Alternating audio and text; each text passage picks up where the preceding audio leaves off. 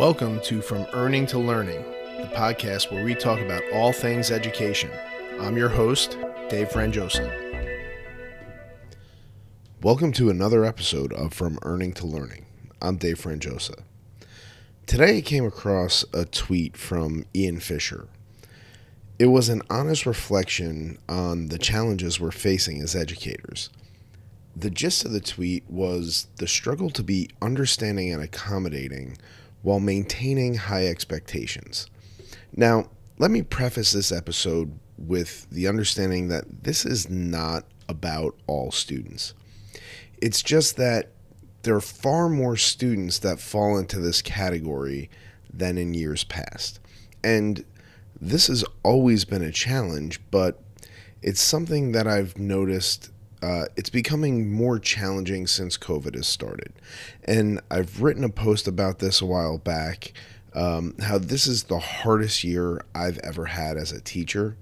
And while the post addressed this for me personally, I only touched on the more wide-scale challenges. So I thought this would be a good time to dive a little deeper into these challenges. First, Ian's completely correct. We should always maintain high expectations. And I know in the tweet, he talks about, work completion, but being familiar with Ian and his approach to education, I know his focus on completion is solely to provide feedback to his students, which is completely reasonable because how else are they going to progress? He's also correct that there's still a need to be understanding and accommodating. There always was, but it didn't get the attention it deserved prior to the pandemic. Now, in the early days of COVID, we had to figure out how to teach online. Some people had to learn new technology, and for some districts, it was the first time they ever had technology. Everyone was overwhelmed, and to some degree, we still are.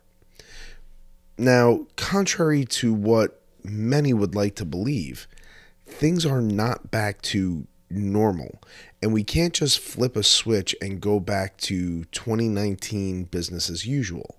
So, how do we balance the expectations and the understanding? And this is going to sound like a cop-out, but I don't think there's a great answer. Well, at least I know there's not one answer. Every student is different. They always were. There are so many different reasons why students aren't completing assignments.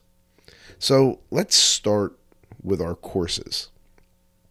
Leading up to this year, none of us covered as much content, developed as many skills, or were nearly as effective as we've been in the past.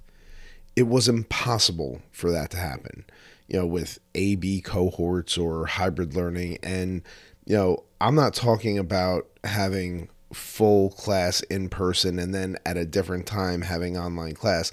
I'm talking about teaching face-to-face while simultaneously teaching a cohort that was online. There's no way it was possible to be as effective as we were in previous years.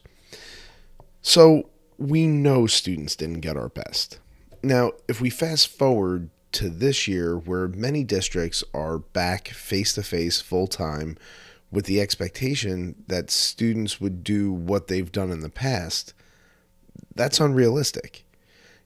Some students may not know where to even start. Things that were historically taught in previous classes may not have been covered. And I'm not going to use the term learning loss, and I'm not going to call for learning to be accelerated because I think those are ridiculous notions.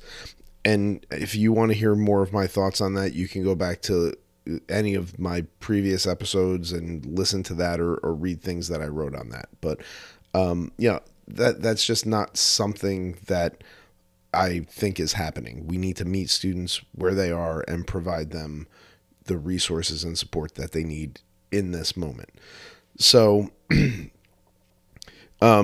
students may just not know how to engage or where to start. And I know that approach isn't true for all educators. There's a lot of progressive educators, and what I mean by that is teachers who do meet students where they are and they provide the resources and support that that individual student needs, regardless of whether or not that should have been taught or should have been learned in a previous course. Now, I identify with this group of educators, but I'm still seeing the same lack of engagement from far more students than I ever have before. Now, in the conversations that I've had with students, there have been a couple of main themes.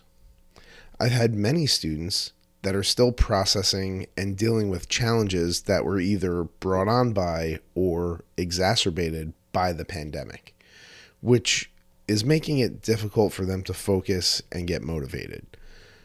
While we all had that shared experience in the early days of COVID, people were more in tune with the impact that emotions and mental health have on learning. However, as we move deeper into the pandemic, people have seemed to lose sight of that. And as more teachers move back to a more traditional approach to schooling, the teachers that are mindful of the challenges that students are facing become a much needed yet taken advantage of reprieve. And I'm not putting this on the students, right? They're just trying to take a breath wherever they can find one. And the challenges that they're facing are as varied as the number of students in front of you.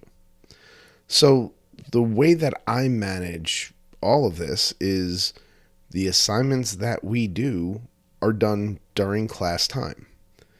And that allows me to have conversations and make adjustments on the spot. Depending on the situation, I've relayed to a student that, I currently have enough evidence in these areas of the assignment, so if you have the energy to focus on these other parts that I still need to gather some evidence, that would be helpful for both of us. And this usually provides, enough relief from the stress where, they can create something that can help us continue our conversation. And I know the pushback that I'm going to get from, the AP and honors teachers. There's too much material to cover not to make students do things on their own time. And here, I'm not faulting the teachers. The way that our system is designed and where we place value makes it necessary for them to put a lot on students. I'm just of the opinion that College Board and this fascination with ranking and sorting through quote unquote higher level courses is just completely unnecessary and does nothing other than inflate the ego of a few while spoiling the experience for many more. And this is a little off topic, and it's a much bigger conversation than I can cover here. So maybe I'll address this in a later episode. We can come back to that at another time. But getting back to the original focus of this episode, another theme that I've heard from students is that school is pointless. Some view this as nothing more than something that must be endured to get on to their real life, while others have experienced social promotion. And the minimum grading policies that were created kind of out of necessity at the beginning of the pandemic have created kind of a ripple effect. What Ian has referred to as the Nifty 50, the message that's sent is it doesn't matter what they do. Now, don't get me wrong. I know the harm that a 0 does to a grade and how it destroys student motivation. However, there are much better ways to go about addressing this. The mentality of some students when the lowest they can get is a 50 is why bother doing it? I can put my effort into a couple of things and still pass the class. Now, I don't approach assessment that way, but I had a student say that directly to my face just last week.